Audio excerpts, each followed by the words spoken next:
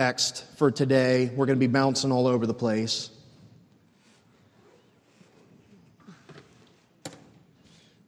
Just to review,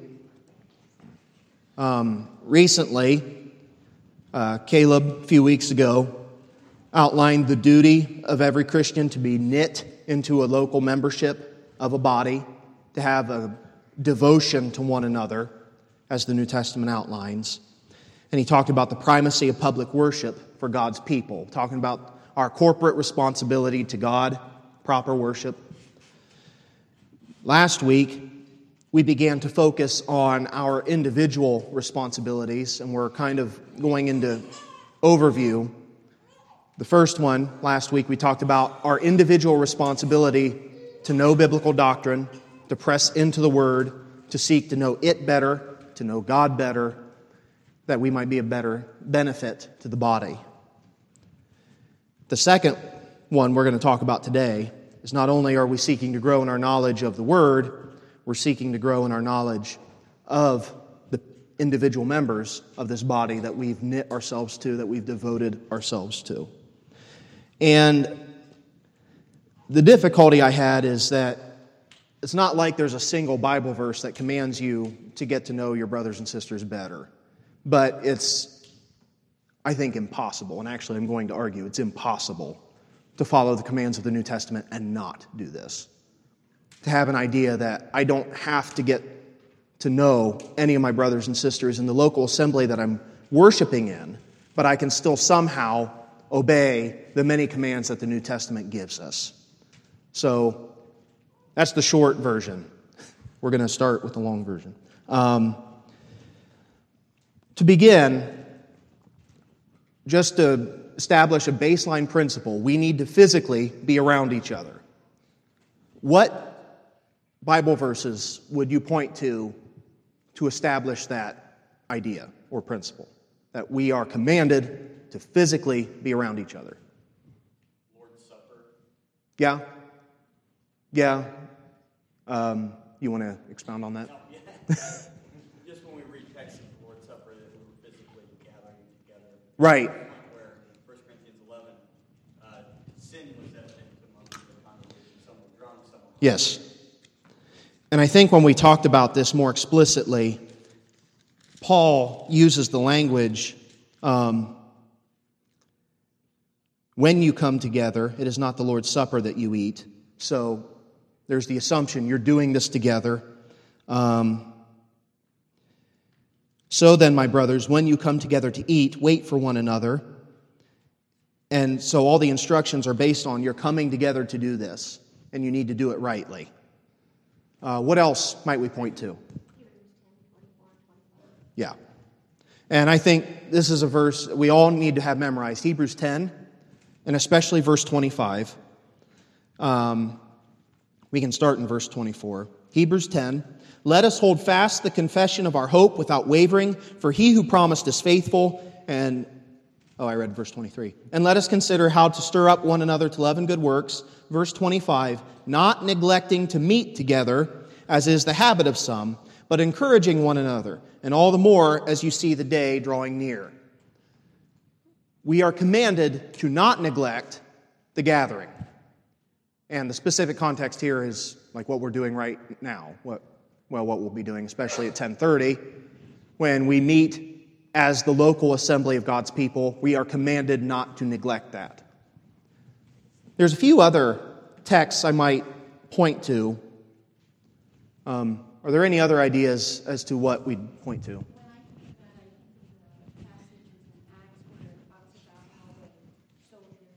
Yes. Yeah, go to Acts 2. This is a good text to think about. Acts 2, starting in verse 42. We've been in this text a lot through our ecclesiology series. Acts chapter 2, starting in verse 42. And they devoted themselves to the apostles' teaching and the fellowship, to the breaking of bread and the prayers. Notice, first of all, they're devoting themselves to fellowship. That immediately requires proximity. And awe came upon every soul, and many wonders and signs were being done through the apostles. And all who believed were together and had all things in common. And they were selling their possessions and belongings and distributing the proceeds to all as any had need. And day by day, attending the temple together and breaking bread in their homes, again, they're together, they received their food with glad and generous hearts, praising God and having favor with all the people. And the Lord added to their number day by day those who were being saved. And we could talk about we're not prescribed that every believer should sell all their possessions and give all the money to the church. But this is a great example to the closeness of this community. You don't get any closer than that, really. That we've abandoned all that. Yes? When they were doing that, they were Jewish believers that were being saved and they were being shunned by and that's why, if they had a business, they're Jewish believers. Yeah. People that didn't believe wouldn't buy from them. Right. So that's where that came from. Well, they're certainly persecuted by the Jews. Like you still have Saul running around at this time, actively persecuting the church.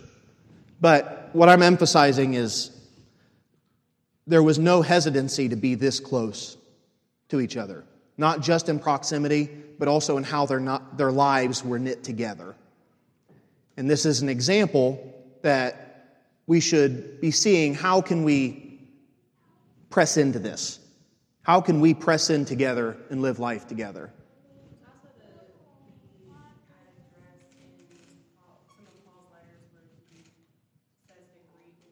Yes. And I have that written down here. There's 4 texts by my count that say this explicitly. You have the end of Romans, the end of 1 Corinthians, the end of 2 Corinthians, and the end of 1 Peter. And all of them say, in one way or another, greet one another with a kiss, with a holy kiss, a physical greeting. There's an emphasis on there's a physical engagement. And again, you can't do that unless you're physically with each other. And not necessarily an emphasis on the local gathering on the Lord's Day, but 1 Peter 4 also. Let's go to 1 Peter 4.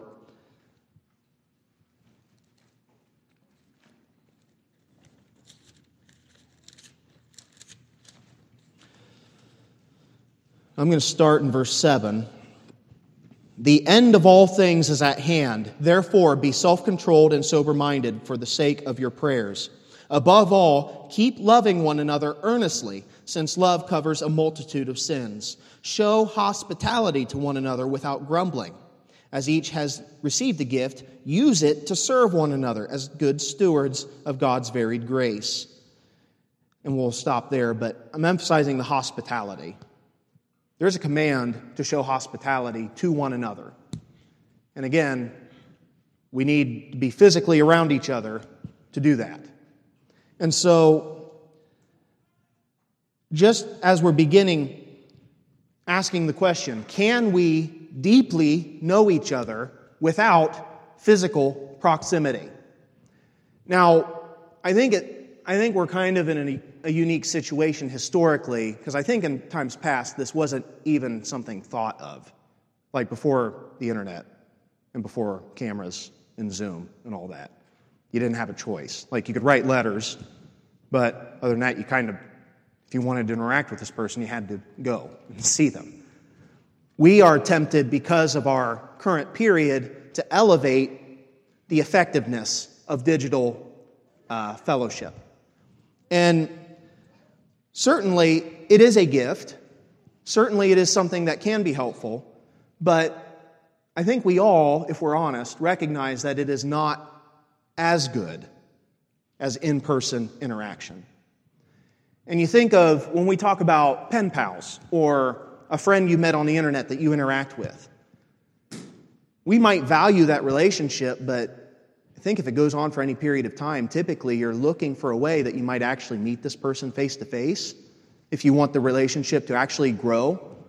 And that's natural, because we cannot relate in a deep way without physically being with each other. I was just going to say, with like the digital stuff, if you don't really know the person, you can really misinterpret what they're Oh, yeah. saying to you because you don't know them, so you don't Oh, know yeah. attitudes or anything that's coming. Oh, yeah.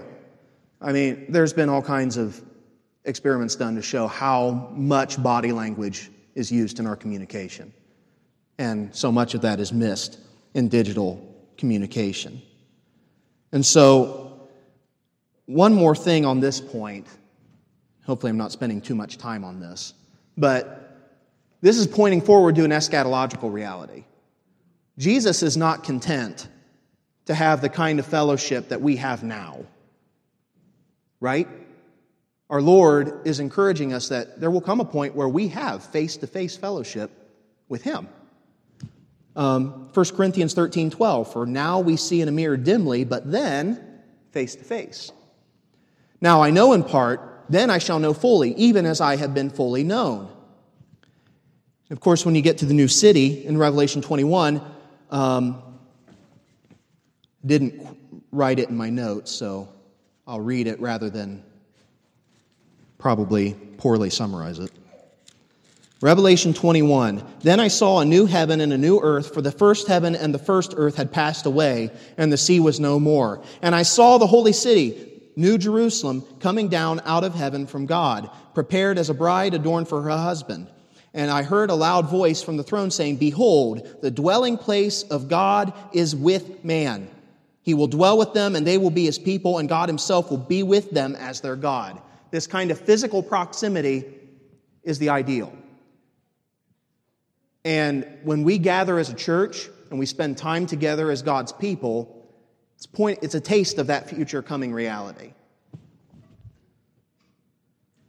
So, any comments or questions on that point so far? So far, all we've said is we're commanded to gather, and it's good that we gather, and that's foundational for growing in our knowledge of each other. Any comments or questions so far? So I think that you're saying both are important. The gathering outside of these walls. Yes. In one of those houses. Yes. And the gathering in corporate worship. Is that right? Yes. They're both important, and I do especially look for a command to show hospitality to one another. I think that's outside of the Lord's Day gathering. So if we're going to get to really know each other, a few hours on Sunday is not going to cut it. Especially when most of that time we're not interacting with each other by design. So if we're going to obey the rest of these commands that we're going to see following, we got to spend more time together outside of that. With that, one of those commands is to love one another. Where does the Bible command us to love one another? There's multiple places. A lot of 1 John, yes. Thinking of Philippians 1, where Paul's prayer is that your love would abound more and more with knowledge and all discernment. Yes. So the loving one another according to knowledge Yes. is there. Yes. Love. Yes. Absolutely. Romans 12 and 1 Peter 1 tell us to love one another without hypocrisy. Yeah. Yes. Along with 1 John, like the Gospel of John has several commands. I have 13:34 in the Gospel of John. A new commandment I give to you, Jesus says, that you love one another. Can't get any more plain than that. Here's a command, love one another. Just as I have loved you, you also are to love one another. Then John 15, verses 12 and 13, and then skipping down to 17. This is my commandment, that you love one another as I have loved you. Greater love has no one than this, that someone lay down his life for his friends. These things I command you in verse 17, so that you will love one another. Romans 13:8, owe no one anything except to love one another. For the one who loves another has fulfilled the law. And there's a lot.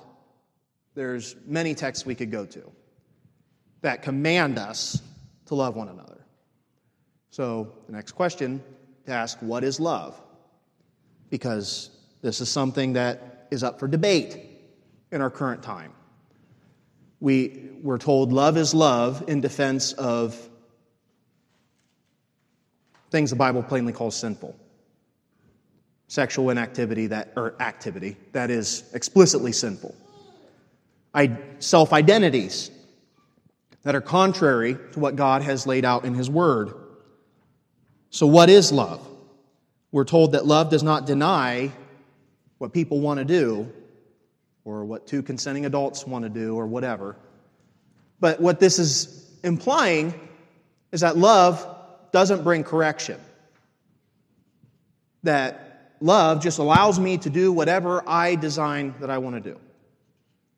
What does the Bible say that love is? If we want to pick one text that defines love for us, what is that text? Yes. So, 1 Corinthians 13. So, turn there because we need to see this. We're not to be content with any definition of love that does not include this. Verse 4, you probably all know it. Love is patient and kind. Love does not envy or boast. It is not arrogant or rude. It does not insist on its own way. It is not irritable or resentful.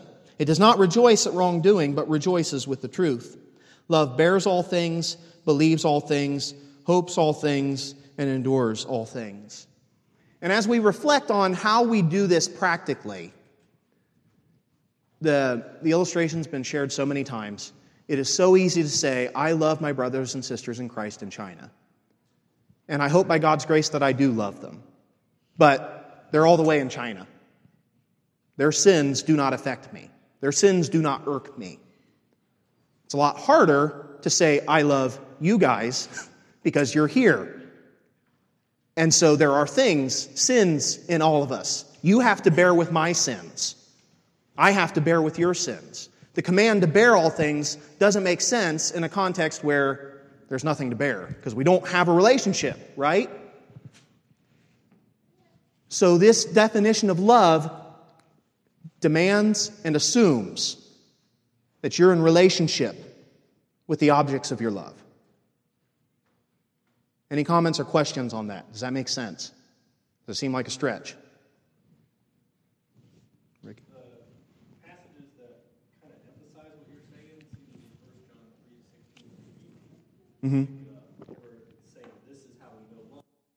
Christ laid out His life. Yes. And then also it says that if we see our brother in need, we will go and do. Yes. And it says not to do this in just word, like you're saying. Yes. It's easy in China to say that. Yes. But you're not going to do anything. Right. Say you're in Arlington. Yes. You go out and do something. Absolutely. You have access. Yes. Well, and even Christ's command, greater love knows no one than this, and one lay down his life for his friends. We can come up with a scenario where someone does a loving thing and dies for people he doesn't know. But when you're talking about normal stuff, normal day-to-day Christian living, you're doing this for people you know, names and faces you know, people that you're in relationship with. So, just want to, I guess we'll pick one. Let's go to the end of 1 Corinthians, if you're still in 1 Corinthians 13. Just to try and emphasize this more. I'm going to start in verse 5, and I just want to read what we have here.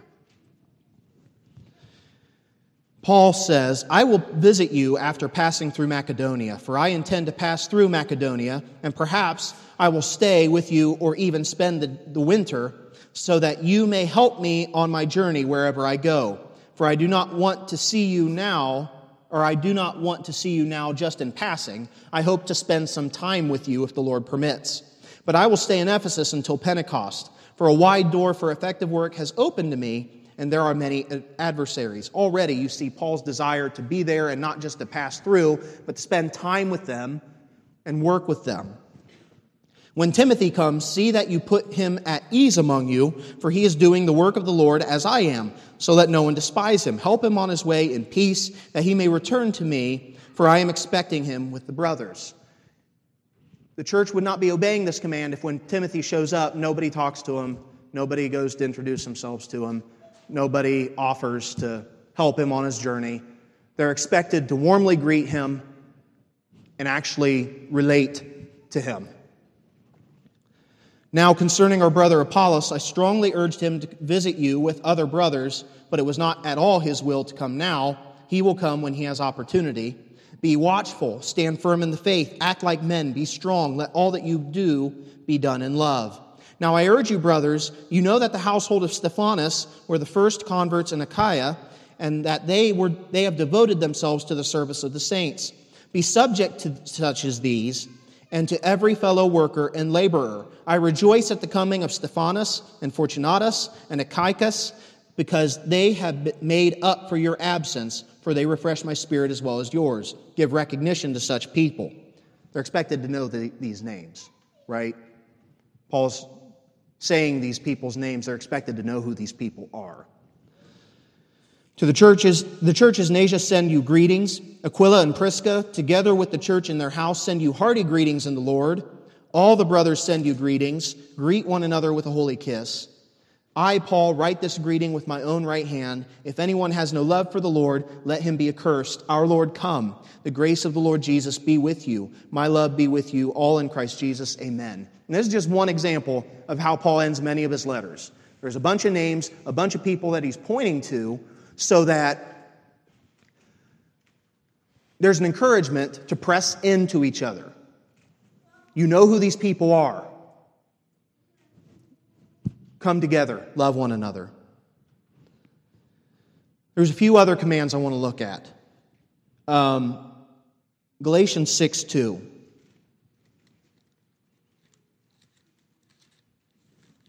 And again, I'm just looking at several commands in the New Testament and showing how they assume or necessarily imply that you will know each other and you're growing in your relationship with each other. So we've looked at the command to be together physically. We've looked at the command to love one another. Now we're looking at Galatians 6:2. Bear one another's burdens and so fulfill the law of Christ. So the question is, how can you do this unless you know what the burdens of your brothers and sisters are? You cannot obey this command unless you know the burdens of your brothers and sisters. This requires actually asking what burdens your brothers and sisters have. And that's hard enough in a lot of cases. Now, I'll speak for myself. The harder part is divulging what those burdens are. And it requires that of you as well. So, this is hard, right? We're exposing ourselves. We're showing vulnerability. But the Bible commands this. We're not allowed to do lone wolf Christianity. It's not healthy. It's not good. It's not obedient. So we are commanded to show vulnerability so that we might help each other and grow with each other. And the hard parts, depending on your personality, are either putting yourself out there to ask what those burdens are, or putting yourself out there and answering those questions honestly and sharing real burdens rather than a surface level burden that allows you to think, I've answered your question, but I haven't really answered your question. James 5:16.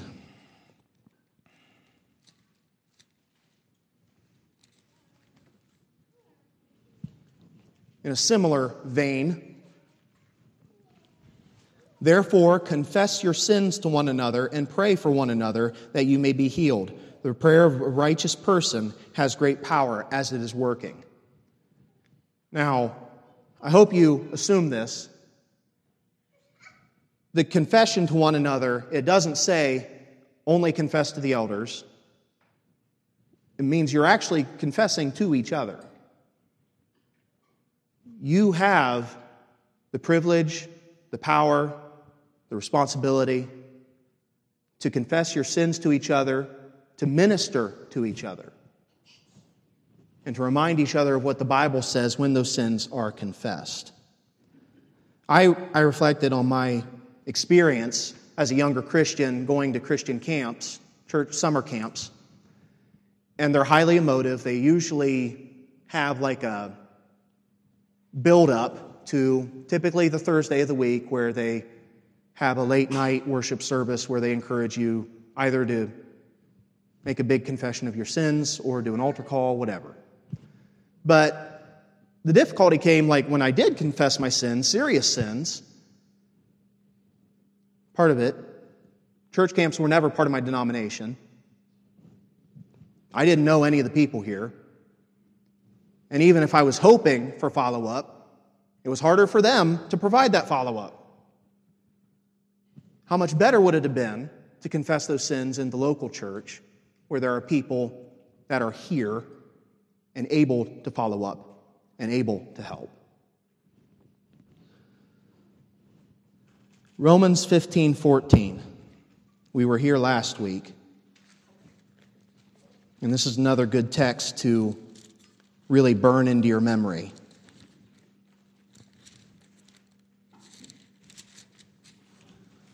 Romans 15:14. Paul says, I am satisfied about you, my brothers, that you yourselves are full of goodness, filled with all knowledge, and able to instruct one another. And again, he's not speaking just to the elders. He's speaking to everybody in this local church. That he is satisfied that you are able to instruct one another. You guys out there with no church position, which is the vast majority of you, you're able to instruct one another. You have the Holy Spirit, you have the Word of God, and you certainly have our help as elders and officers of the church. But you're able to do it. And instructing one another. What are we instructing one another regarding? Do we know if a brother is struggling with a theological heresy or a theological issue? What are our brothers and sisters listening to? Maybe we're spending an inordinate amount of time listening to political content or entertainment content or listening to false teachers for educational purposes. You got to talk to people to know this stuff. And I'm not targeting any of you with this because all three of those things are things that I do. And it may be that one of you feels convicted that you need to ask me, how are you spending your time? And that's good. That's good for you to do. You don't need a certain level of education or anything like that to talk to your elders, talk to your deacons. How are you doing? To talk to your brothers and sisters. How are you doing? This is part of the instructing one another.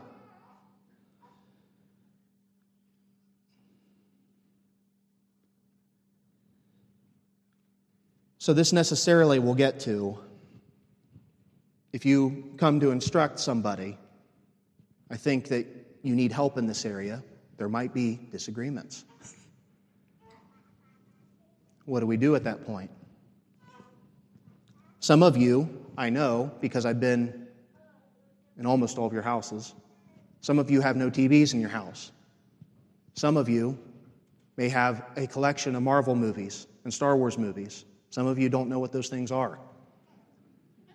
That means we're going to have different convictions about how we're supposed to be spending our time, and therefore when we go to instruct one another, that means we're going to have different ideas in mind of how we're doing that. And this is why I think it was so helpful that we spent one Sunday going over Christian liberty. It'd be a good time to remind you of that. And to stick in Romans 14, or go back to Romans 14, just to read, starting in verse 5, one person esteems one day as better than another, while another esteems all days alike. Each one should be fully convinced in his own mind. The one who observes the day observes it in honor of the Lord. The one who eats, eats in honor of the Lord, since he gives thanks to God, while the one who abstains, abstains in honor of the Lord and gives thanks to God. For none of us lives to himself, and none of us dies to himself. For if we live to the Lord. And if we die to the Lord. So then, whether we live or whether we die, we are the Lord's. For to this end Christ died and lived again, that he might be Lord of both the dead and of the living. Why do you pass judgment on your brother? Or you, why do you despise your brother? For we will all stand before the judgment seat of God, for it is written, As I live, says the Lord, every knee shall bow to me, and every tongue shall confess to God. So then each of us will give an account of himself to God. Keep that in one hand, but then on the other hand, one of the first texts we looked at, Hebrews 10, verse 24, and let us consider how to stir up one another to love and good works. We got both, right? We're commanded to say, all of you stand before God for the decisions you make, but I'm also encouraged to stir you up to love and good works. We need to get involved in each other's lives. We need to express if we think someone's in sin or living in an unwise way. We should feel more than free to express that, but also be open that I may be imbalanced in this area, and you might be at liberty to do what you're doing. Any questions or comments on that point? Okay. Just a quick comment. It really strikes me growing up in the Catholic Church how everything focuses on going to a confessional or just do the one person and one means. Yes. As you talk through this, but it really means the responsibility of us bearing one another's burdens and with each other, like the whole Yes. one another from the whole body. Yes. Yeah, in the Catholic context, you're really only confessing to the priest, and he's not allowed to share it with anybody. So I think it's an inferior way of handling confession of sin. I was just going to comment, practically, for me at least, it seems like I have to remind myself there's probably a lot more people willing to bear the burden and not knowing how. So, like, if I'm the one with the burden, so part of it is letting people know, right? Yes. Letting people in, and that's really hard. Yes. Everybody wants to bear it, and sometimes I'm not humble enough to let people know about it. Yeah. Absolutely. And this is why we got to be together. We got to spend time together. We got to grow in our ability to trust each other and to let people in and to press into other people. We got to do both to fulfill all these commands that we've been talking about this morning.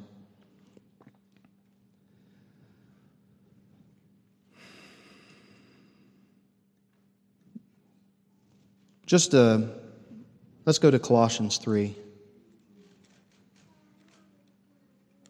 We might end here.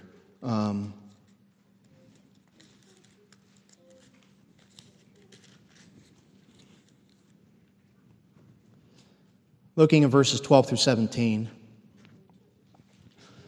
Put on then as God's chosen ones, holy and beloved, compassionate hearts, kindness, humility, meekness, and patience, bearing with one another, and if one has a complaint against another, forgiving each other. As the Lord has forgiven you, so you also must forgive. And above all these things, put on love, which binds everything together in perfect harmony. Let the peace of Christ rule in your hearts, to which indeed you were called in one body, and be thankful. Let the word of Christ dwell in you richly, teaching and admonishing one another in all wisdom, singing psalms and hymns and spiritual songs with thankfulness in your hearts to God. Whatever you do in word or deed, do everything in the name of the Lord Jesus, giving thanks to God the Father through him. And what I'm trying to emphasize here is, as we're talking about pressing into each other's lives and divulging things, we are still sinners. We will still offend each other at some points. We assume that all the members of the church are born again.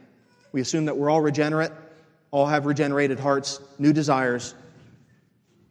But we're still going to do things that annoy each other.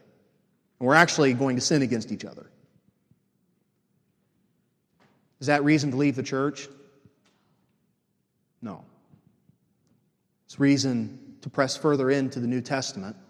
If it's an issue of sin, go to your brother, and as Matthew 18 outlines, lay out the issue. Also, keeping in mind that there are minor things that we should just bear. 1 Corinthians 13 says love bears all things. What we read in Colossians, bearing with one another, and if one has a complaint against another, forgiving each other. And like we talked about last week, when it comes to real, formal, would be the better word, formal church discipline, we're looking at sins that would negatively affect the whole body, or they're sins in such a strong sense that this brother needs to be shown the seriousness of this, that it could show that he's not a believer, brother or sister. But the emphasis of this text, and there's a few, like Galatians 5, you could also look at later, the emphasis on unity, and that unity requires that when we're pressing in, we're getting involved in each other's lives, and we're offended at certain points, we're going to have to learn to overlook things. We're going to have to learn to bear things. We're going to have to learn to forgive quickly and freely.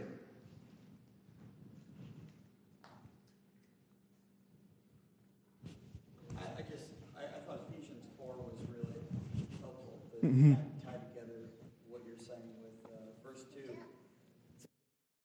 Gentleness with patience, bearing with one another in love, eager to maintain the unity of the Spirit. Yes. Peace, right? Yes. Eager to maintain unity. Yes. Strive today, working that. Yes. And Cindy? Yeah. One verse that I remember is, it is the glory of a man to overlook a matter. Oh, yeah. Oh, yeah. That's a wonderful, I don't know if it's a proverb, but it's a wonderful, wonderful text to remember. That it's the glory of the man to overlook an offense. When you look at the New Testament, you see so much emphasis on false teaching. Almost every book of the New Testament has a section that deals with false teaching. You have a lot of the New Testament that deals with disunity and attacking disunity. And it's because of these commands that we've been going over. As a local body, we are commanded to love one another, and nothing's going to rip us apart faster than someone who's sowing disunity, and especially in false teaching. But outside of that, we need to be willing to bear and to forgive. Okay.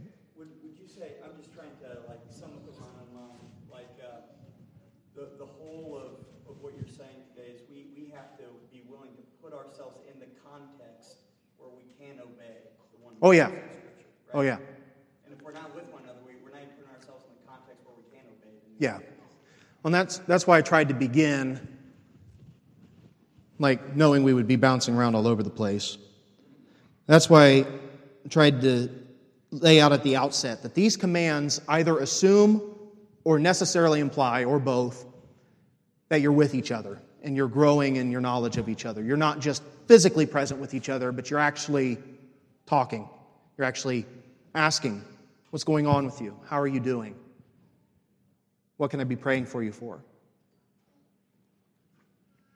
I think we better end it here. We're about out of time. So let's pray.